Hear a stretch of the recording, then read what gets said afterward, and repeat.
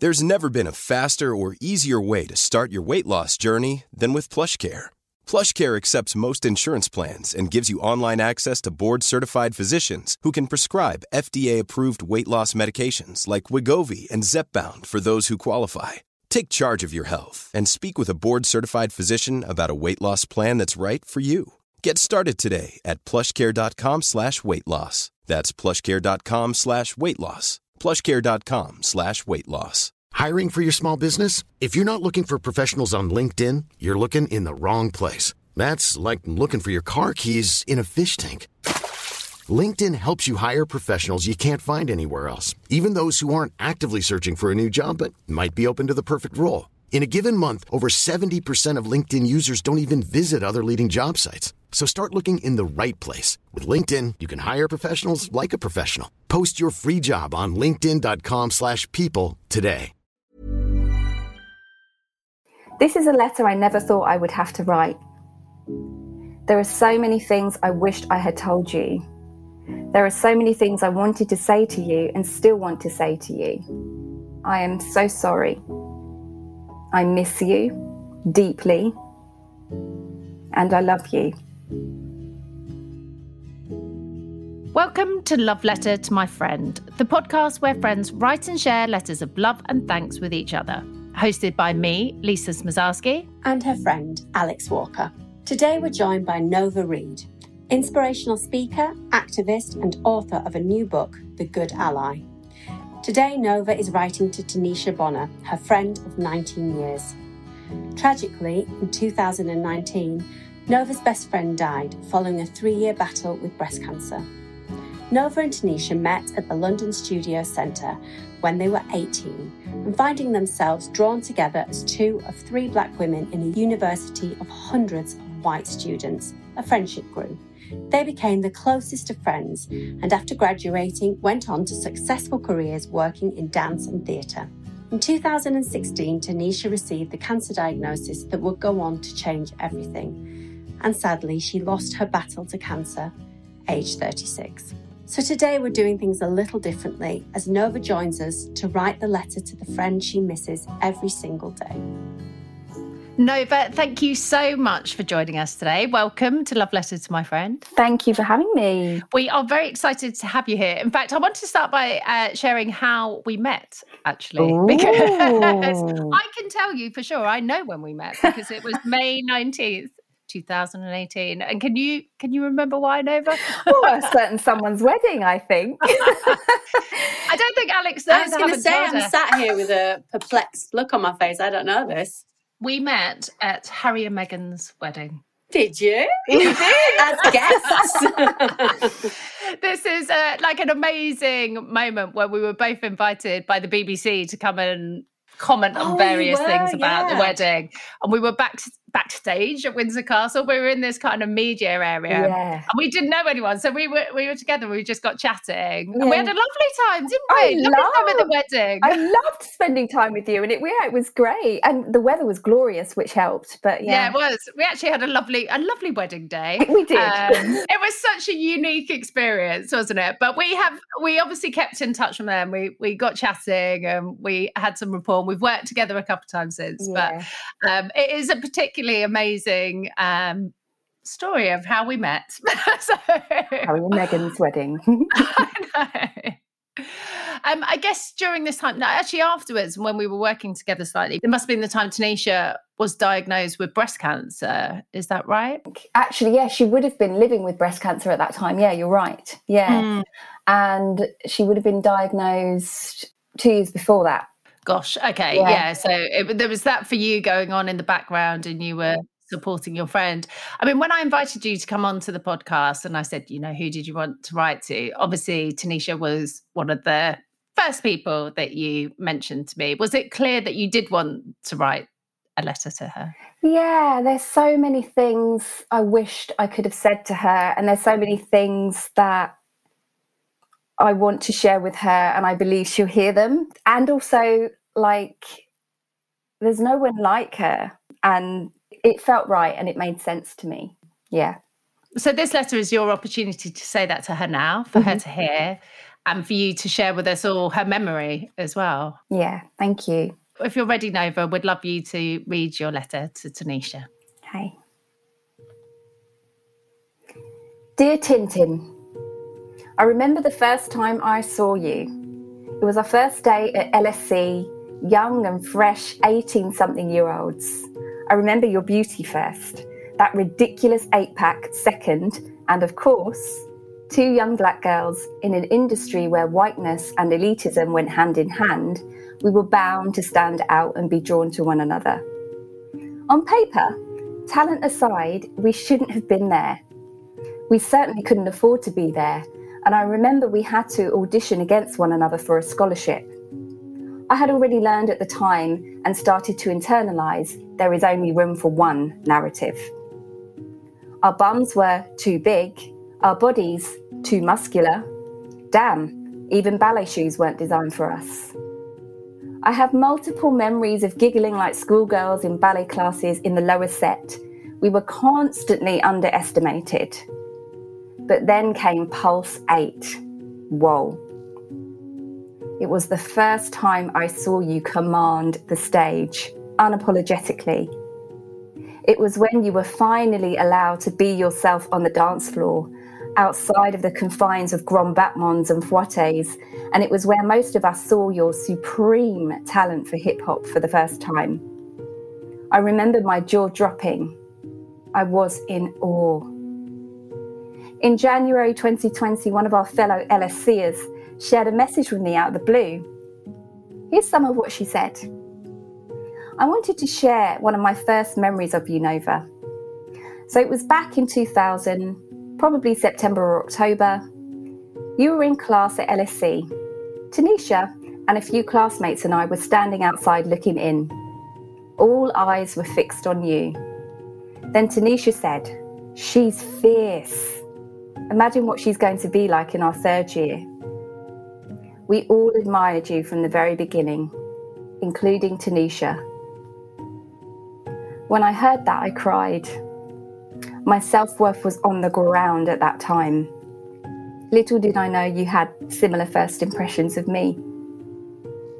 It's your curiosity of humankind and your fun-loving, almost childlike nature I adored and remember the most. This ability to not take yourself too seriously while simultaneously holding a firm foundation and powerful, unwavering focus that propelled you towards achieving your goals. No, scratch that. Surpassing and smashing them on every level. This is a letter I never thought I would have to write. There are so many things I wished I had told you. There are so many things I wanted to say to you and still want to say to you. I am so sorry. I miss you deeply, and I love you. Firstly, casual racism aside, I secretly didn't mind us regularly being muddled up as the same person. Not only were we 2 out of 3 black girls out of hundreds, we would often be reminded of how much we resemble one another, not just in looks, but in spirit. Definitely not in talent, because regardless of your comment, you wiped the floor with me when it came to dance talent. Let's be honest now. Stubborn, cheeky, gracious and hilarious. You were the sister I never had, and I just loved how you went into full-on bodyguard mode and did a full vet of hubby before we got married. I have a confession to make. When I watched you dance on stage, I would catch myself holding my breath. You literally took my breath away. Your role as the Queen of Hearts with Zoo Nation remains a firm favourite. Do you know, I would fangirl you after every performance I came to see you in, but oddly, I never asked you for your autograph. What kind of fan does that? And then there's the avocado obsession. I never understood it. It tastes like air, and yet I find myself eating them often on a daily basis now, and I always think of you with such fondness. I know we spoke about this in depth, but I am forever grateful for how our relationship evolved and deepened after graduation. How it morphed from sporadic catch-ups to countless hen-dos, regular restaurant dates, dancing until our feet and jaws ached on my wedding day. venturing out of East London to stay with me in the countryside, introducing me to vegan food, supporting me in taking better care of my body, to daily chats on WhatsApp about racism, food, dance, family, and everything in between. Oh, and there was that time I had to eat a frozen cherry pie and contort my body to skillfully pee in a flour bag whilst in my car when I got stuck on the M11 on my way to you. Let's keep that one quiet, shall we? Ah, my goodness. Tanisha, the gap you leave in this world is colossal. I often still feel you are guiding me and supporting me, especially through tough times. Even when you were here, I noticed you never once recoiled from my struggle and vulnerability or got stuck on not knowing what to say. You always leaned all the way in. And you were right there giving nudges and guiding me when I was in the underbelly of the beast last summer and as I finished writing The Good Ally. I am grateful to experience your presence in this way, but it just does not and will never beat seeing the way you throw your head back, or hearing your infectious giggle when you laugh, or the way you scrunch your nose when you smile, or experiencing the warmth and safety of your never let go hugs. I miss you every day. Watching you have to stop dancing over your 3-year valiant battle with breast cancer, to be forced to stop doing what brought you so much joy and in many ways was the essence of your very life force, was like watching you die in slow motion. It still hurts. Writing and delivering your eulogy was both the hardest thing I have ever had to do and the greatest honour. The selfish part of me wishes you had chosen another path, and perhaps you would still be here now. There are so many times where I have instinctively gone to pick up my phone to leave you a WhatsApp message after something shitty has happened, or to share a moment of joy with you, and then it hits me again. It hurts. You were and are, quite frankly, remarkable. You are irreplaceable. My hurt is not in isolation. You were loved by so many of us, both your family and your chosen family. I'd forgotten the mark you left on my mum and dad too, and how they often fondly referred to you as their second daughter. After you passed, I saw my mum and dad had saved their favourite images of you from my wedding day as a screensaver on their computer and as Dad's profile picture on WhatsApp. Your death was a painful punctuation in a chapter of a life that was so rich. I have learned so much from you in our 19 years together. You taught me so much about the power and beauty of grace because you role modelled it every day. You first taught me how to hold people accountable whilst lovingly calling them in. You loved on me fiercely, especially when I struggled to love myself. You taught me about the power of focus, self-trust, and self-belief. You taught me the power of setting gracious boundaries, not to keep people out, but to centre your well-being and to ensure you have what you need to be your best self without apology. But mostly, you taught me how to live with presence, intention, joy, and in integrity with all your powerful might. I know you left with a full heart. You knew how much you were loved, and I am forever grateful to that. Because you are a case and point example of what happens when you reap what you sow in abundance. My ache for you right now is because I was one of the special few who had the pleasure of being filled and loved by you. Thank you for loving me and allowing me to love you. Thank you for the incredible memories, but mostly, thank you for trusting me, for giving me the gift and absolute honour of being your friend. I am a better human being because of you. I love you, Tintin. Rest in eternal power.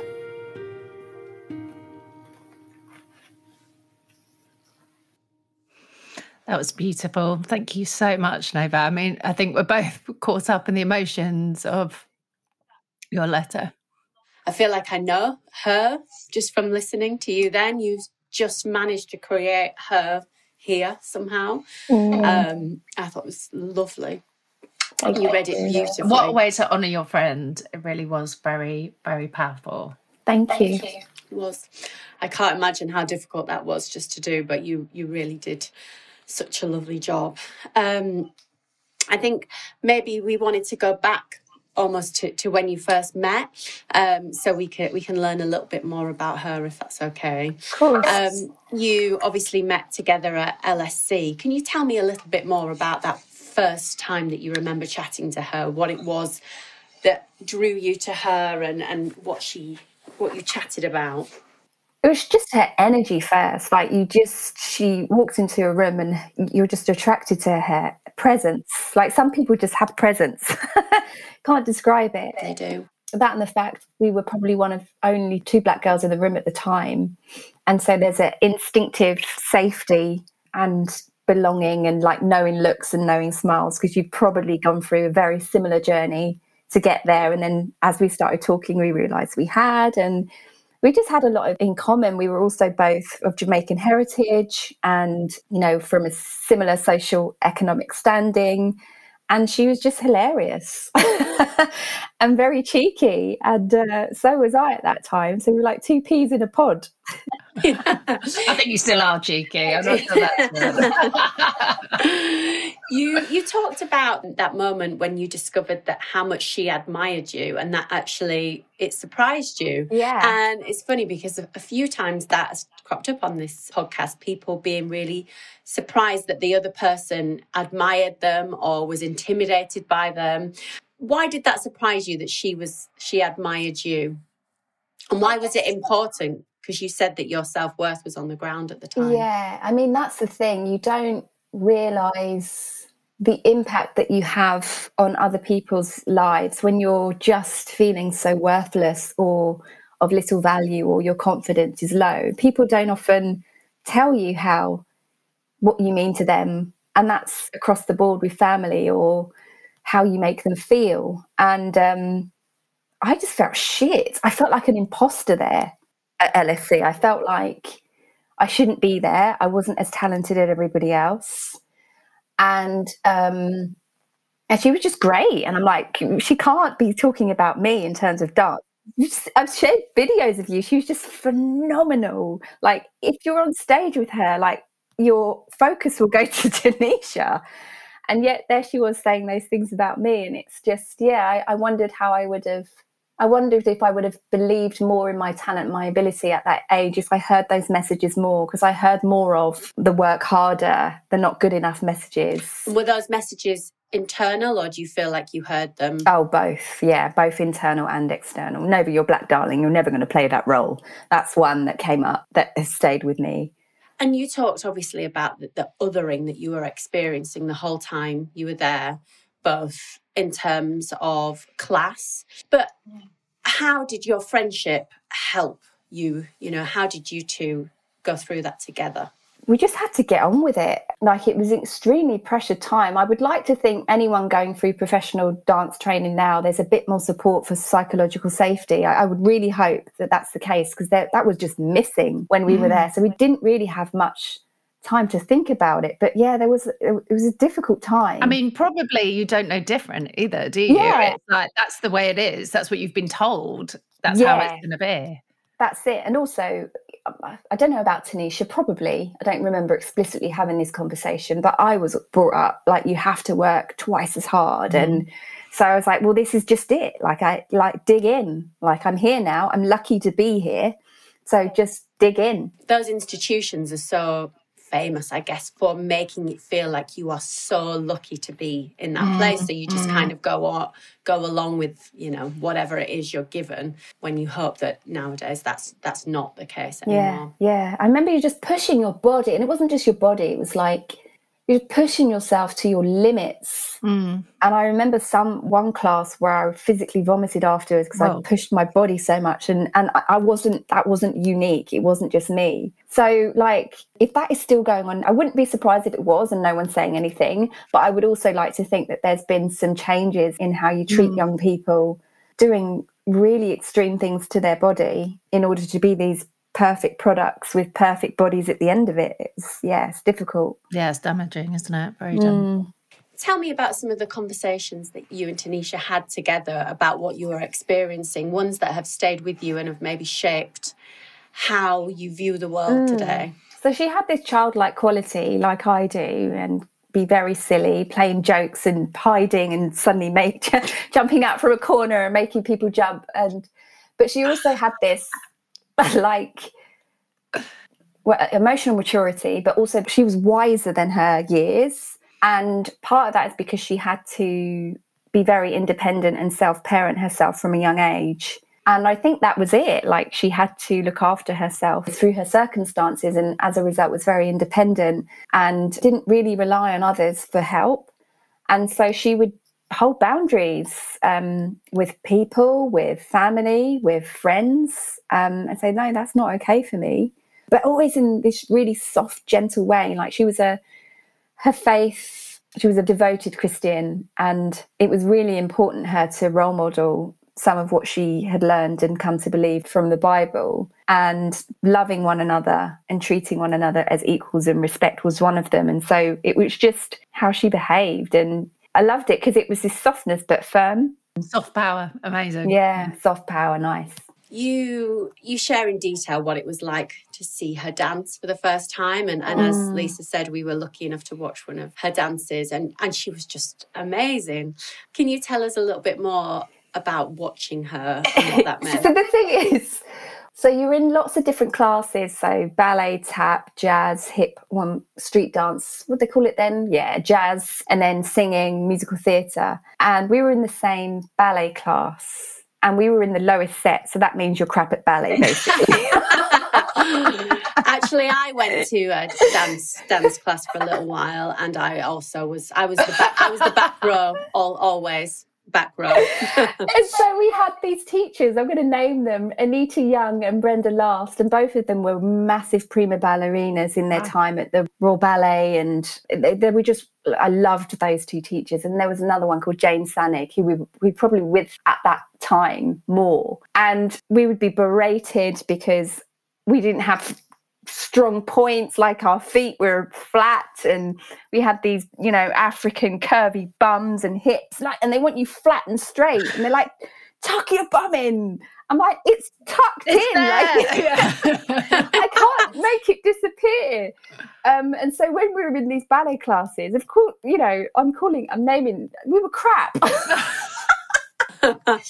So it wasn't what we did naturally. And so, of course, we're not thriving and flourishing in those classes. So we'd seen each other in those kind of environments, and we'd often be giggling.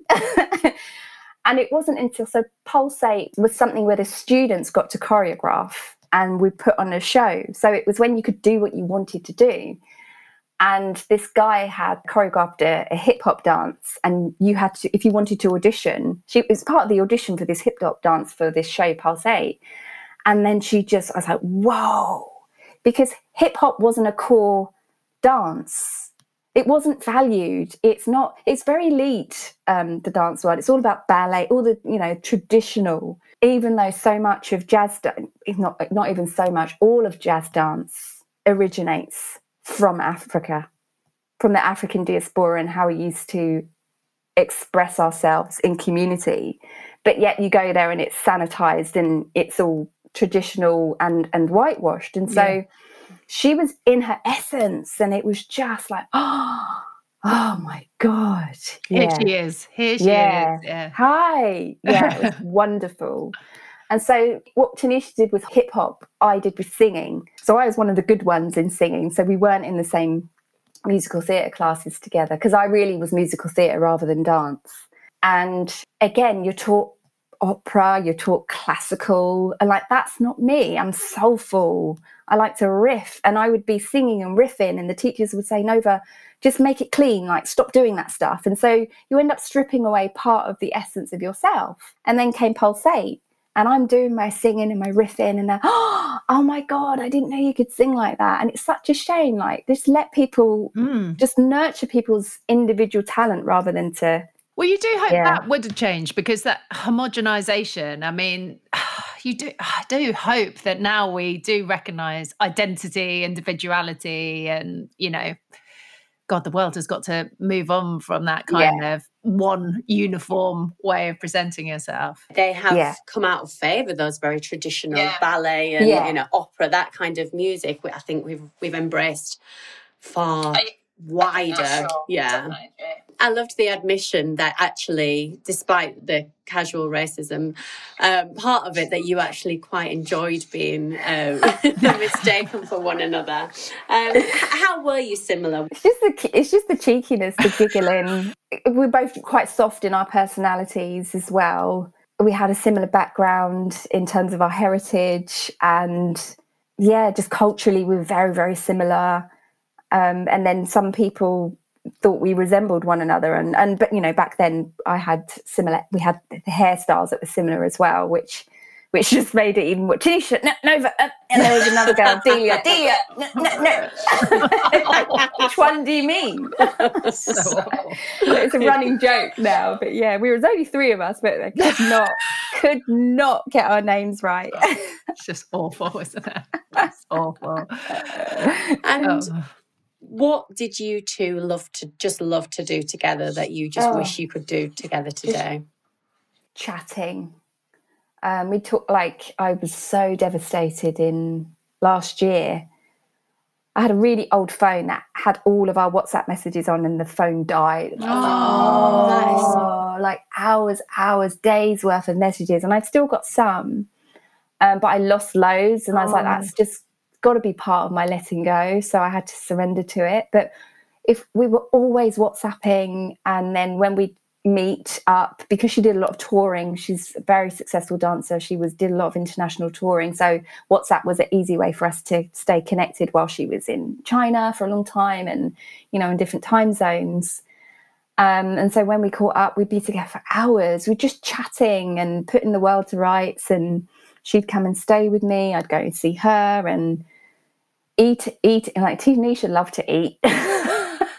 People would often joke and say, how do you and Tanisha eat so much, and seemingly not put on any weight? And so, both of us love to eat. Tanisha more so than me. Fueling that 8-pack of hers. Her 8-pack, clearly. Do you know, one of the things I loved in your letter was when you talked about the frozen cherry pie.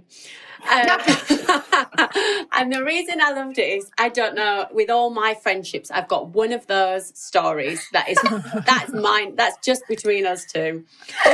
And how does it, I'm so glad that you shared it actually, because I know that everyone will go, yes, and it'll make them think about that friendship. But, you know, that must be, I think, today something so hard that you just you want to laugh about it with that person, you know, you just want to recall it and laugh in that way that only you and them can. It's bittersweet, because I still do laugh at it, and my husband made a joke that I should get a Shiwi for the car, so should that ever happen again, I don't have to rely on a flour bag. So I still do laugh at it, but it's bittersweet not to be able to laugh with her, because it was our in-joke, and she was keeping me company in the car for 4 hours. There was and something had happened with the lorry, and it meant the motorway was closed for 4 hours, and I was like, oh my God, I can't wait, I'm gonna have to go. And where my car was stopped, there was no, you know, sometimes there's a verge and there's, you know, some greenery or a bush or something. It was just road, and you know, men are getting out and just doing their business in the middle of the road. I was like, I can't do that. I can't do it. So There's never been a faster or easier way to start your weight loss journey than with PlushCare. PlushCare accepts most insurance plans and gives you online access to board-certified physicians who can prescribe FDA-approved weight loss medications like Wegovy and Zepbound for those who qualify. Take charge of your health and speak with a board-certified physician about a weight loss plan that's right for you. Get started today at plushcare.com/weightloss. That's plushcare.com/weightloss. plushcare.com/weightloss. Many of us have those stubborn pounds that seem impossible to lose, no matter how good we eat or how hard we work out. My solution is PlushCare. PlushCare is a leading telehealth provider with doctors who are there for you day and night to partner with you in your weight loss journey. They can prescribe FDA-approved weight loss medications like Wegovy and Zepbound for those who qualify. Plus, they accept most insurance plans. To get started, visit plushcare.com/weightloss. That's plushcare.com/weightloss. Hey, it's Ryan Reynolds, and I'm here with Keith, co-star of my upcoming film, If, only in theaters May 17th. Do you want to tell people the big news? All right, I'll do it. Sign up now and you'll get unlimited for $15 a month and 6 months of Paramount Plus Essential Plan on us. MintMobile.com/switch. Upfront payment of $45 equivalent to $15 per month. Unlimited over 40 gigabytes per month. Face lower speeds. Videos at 480p. Active Mint customers by 531.24 get 6 months of Paramount Plus Essential Plan. Auto renews after 6 months. Offer ends May 31st, 2024. Separate Paramount Plus registration required. Terms and conditions apply if rated PG. If you could sum up your friendship with Tanisha before she became ill, how would you describe it?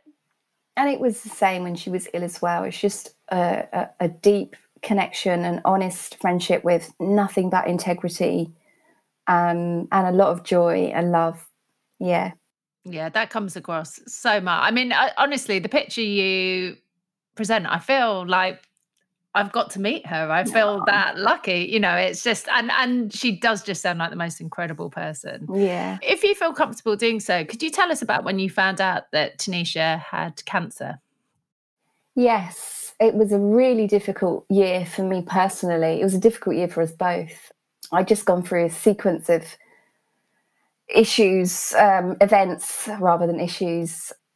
I'd had a motorway accident, and my cousin on my husband's side, who we had a very close relationship, had died of cancer. Oh, and a cousin on my family had died 2 months after, and then Tanisha was diagnosed 2 months after that. So it was like boom, boom, boom, and yeah, very difficult time. And was she in the UK when you found out? Yeah. So were you able to be with her and to share that experience with her? Yeah. She chose to only share with a few people. And so I was one of her main support networks around that time. So yeah, it was an honor, and it was also very difficult. Yeah, to support her whilst you're finding it hard yourself, I guess. Yeah, really hard. And you said that she was ill for 3 years, and I assume having treatment through some of that time. Were you able to support her through the treatments? Yeah, so Tanisha, she knew this. She was very strong-willed, and she made the decision not to have any conventional treatment and to try and heal through other means, mostly nutrition and other things. So, and she was militant, and there were times when her oncologist would say that he was surprised that she was still with us. So she was here for as long as she should have been. But yeah, there's part of me that still wishes that I had been firmer in saying, okay, we've given this a go. It's not working. Let's try.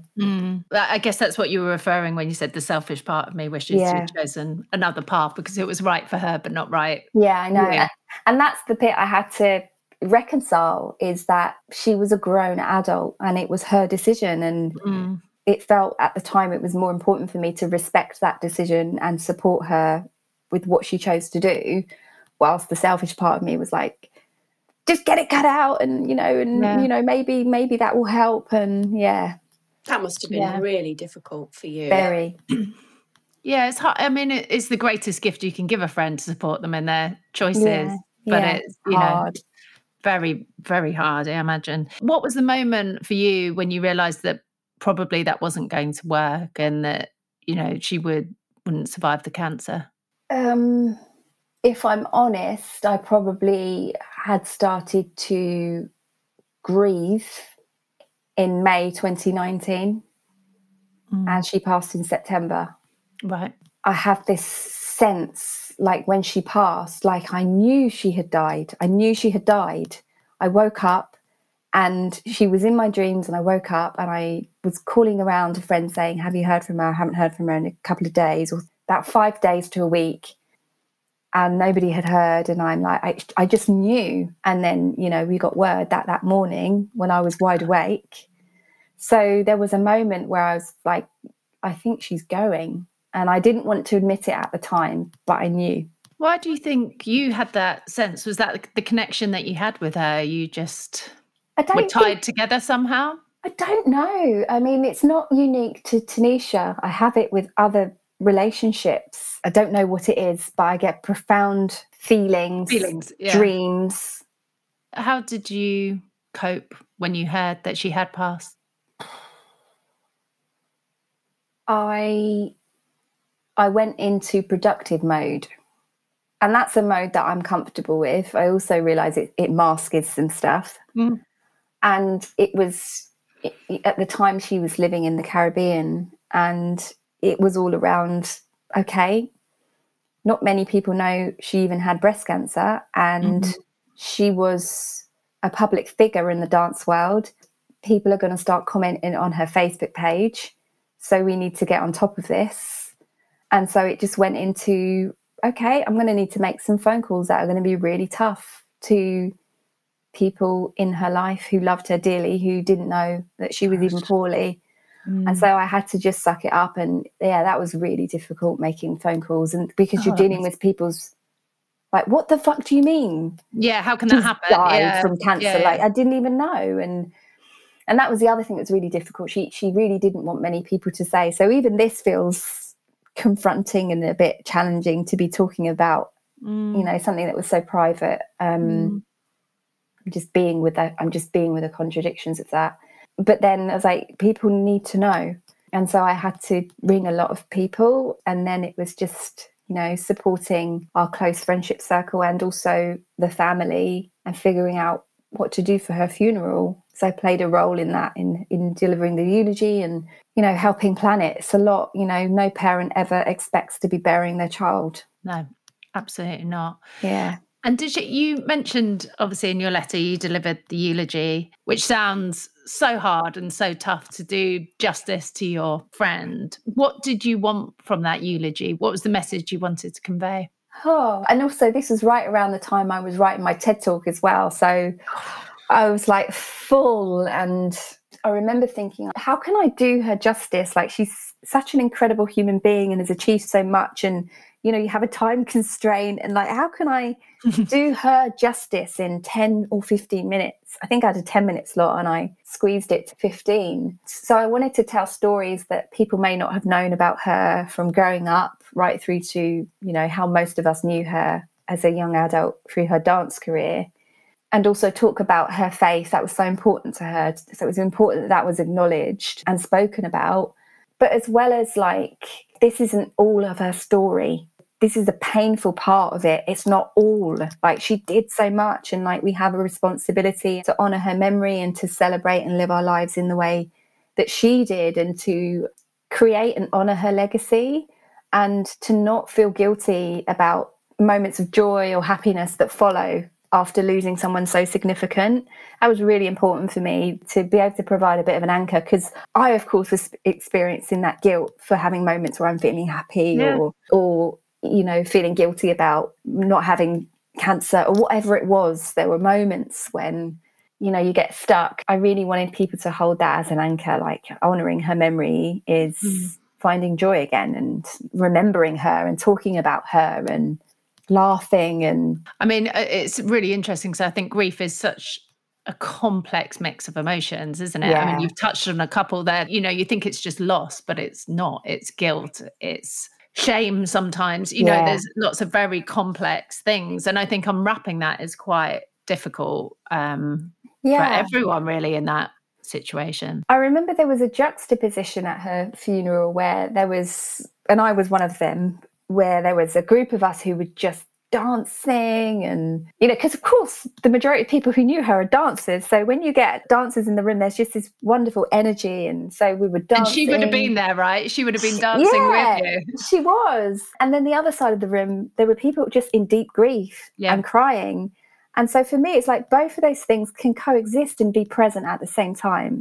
It's normal. People deal with grief differently, and I think just accepting that is useful. You mentioned, I think the expression you used was her heart was full when she passed away. Did you get a chance to tell her how you felt? Did people get to tell her they loved her and, you know, how important she was? I'm really grateful that we were in such close contact and I was able to support her during that time, because we had those conversations about how much our relationship means to one another and how much we love one another. And so, like, I knew, she knew, and I knew. And actually, just looking back at the WhatsApp that survived, the last message that she sent to me was that, or the last message that I've got was that she loved me. And so I'm very grateful that we were able to have so many conversations where we were able to love on one another and let each other know how much our friendship meant. All of this points to the fact that we need to tell people while we can, right? Yeah. You know, how we feel and how important they are.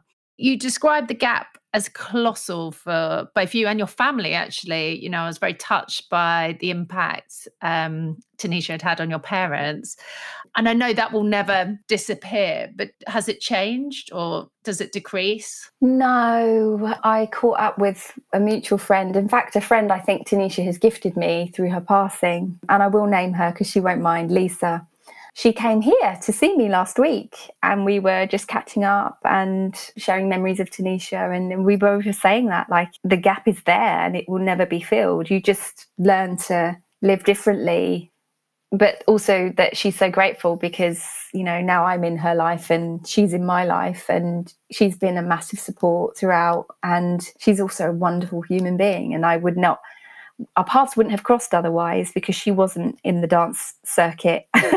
Well, yeah, I love that idea of gifting, you know, as a final gift. That's an amazing thing, isn't it? Yeah. And having that shared experience, no one can understand. No one can understand. And that's the important thing for me, and not just honouring her memory, but in my grieving is talking about them, remembering them, and not just remembering the positive stuff, but all parts of humanity. And it keeps them alive for me and feels respectful to be able to do that. You mentioned that Tanisha was with you whilst you were writing your book. Actually, you started writing the book while she was physically still with us, but yes, obviously spiritually she was with you. In what way was she with you through the book experience? So I mean, I write a little bit about her in my book. I actually dedicate the book to her as well. So there's those physical things. But before I start writing, I will always light a candle. I don't follow a particular religion. I'm very spiritual. If people were to put a name on it, I probably lean more towards sort of Buddhism than anything else. And I will always just say a prayer and a moment of gratitude for everyone who has gone before me and endured, and to use me as a vessel to share the stories that people need to hear and help me get the right words on the page. I would do that every time I would write. And then when I finish writing, same thing to close it, gratitude. And so she'd be there when I would do those things. And sometimes I'd call upon her directly to help with her grace, or if I was struggling, and I would just talk to her. Just talk. Connection is alive, isn't it? Yeah. Just bring her in. So that actually was one of my other questions then, which was that obviously her energy does seem infectious from how you describe her to the video that we've seen. And with permission, we'll share that with people. What parts of her do you carry in yourself now? It's, I think it's her grace. There's a bit in my book where I write, if something's happened and I'm going off on a rant, she would always say to me, Grace, Nova, Grace. And so I still hear this. Like when I'm going off on one, I still hear her. So grace, patience, as you named it, Lisa, that describes it so accurately for me. The soft power. I think I'll always carry those elements with me. Yeah, I think that's a huge thing. We can all learn from her, actually. It's an incredible thing. I guess the final other thing I was thinking was, would you do anything differently with your friendship? Anything you would say that you didn't get an opportunity to say? You know, again, the selfish part of me wished I would have been more strident with her choices. But actually, I don't think I would do anything differently. I am honoured that I was able to be there and hold space for her and to respect and just, you know, hold space for whatever was coming up. And, you know, and take my shit elsewhere. Like she didn't need my stuff on top. And I'm grateful that I was able to do that for her. And I guess just, you know, anything would be just to have spent even more time with her.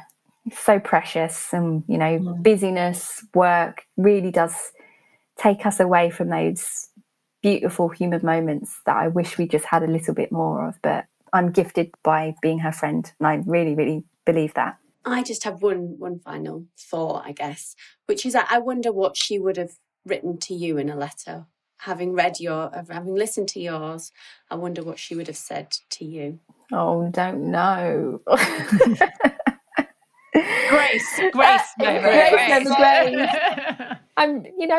they would have been similar in many ways, and I'd be a blubbery mess hearing it. I know that much. She always told me she was proud of me, like I knew that. So yeah, I'm sure it would make me a blubbering mess, whatever the words would be, and there'd be the frozen pie story in there. I think that will unite you forever. Thank you so much for sharing what was just the most gorgeous letter and such a lovely tribute to your friendship. You sound like you were an incredible friend to her as she was to you. And that's just so, so special. So thank you so much for writing such a personal and beautiful letter and sharing it with us today. Thank you for allowing me to share and for having me. Thank you, Nova. God, that was just such a gorgeous letter. She just managed to sum her up so brilliantly. And the way she spoke about her, she blew me away. And I think, the thing that really strikes me and actually something that I feel like I'm going to really take away is being graceful. That ability to assert yourself or to, stick up for yourself. But whatever it is you do, to do it with grace. And I think that is what a true and lovely way to live your life.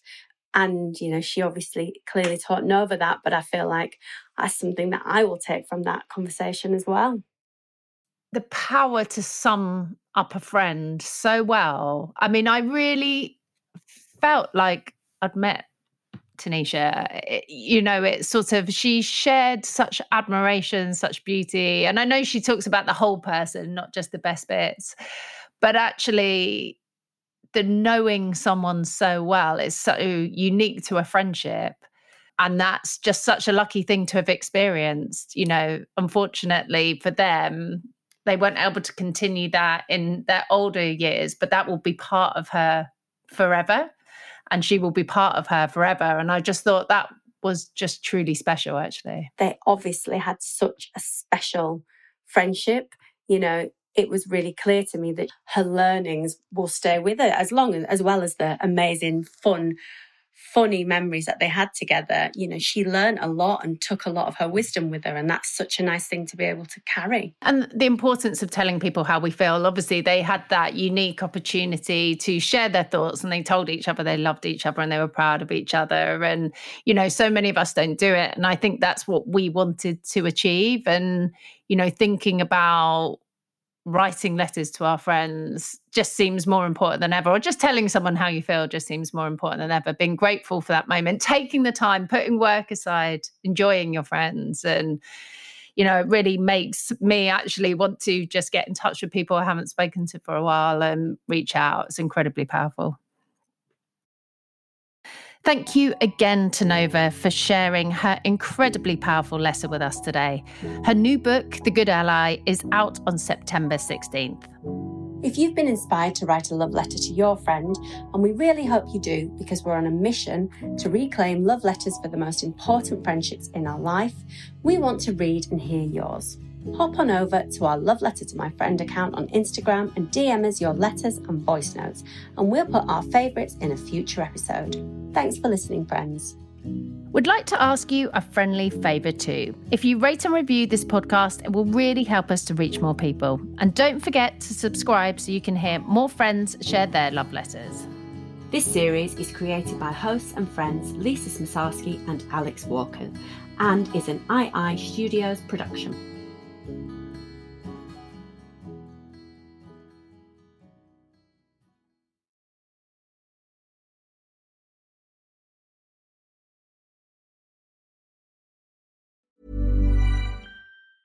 Mom deserves the best, and there's no better place to shop for Mother's Day than Whole Foods Market. They're your destination for unbeatable savings, from premium gifts to show-stopping flowers and irresistible desserts. Start by saving 33% with Prime on all body care and candles. Then get a 15-stem bunch of tulips for just $9.99 each with Prime. Round out Mom's menu with festive rosé, irresistible berry chantilly cake, and more special treats. Come celebrate Mother's Day at Whole Foods Market.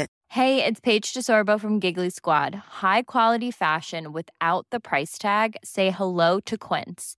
I'm snagging high-end essentials like cozy cashmere sweaters, sleek leather jackets, fine jewelry, and so much more. With Quince being 50 to 80% less than similar brands. And they partner with factories that prioritize safe, ethical, and responsible manufacturing. I love that. Luxury quality within reach. Go to quince.com/style to get free shipping and 365-day returns on your next order. Quince.com/style.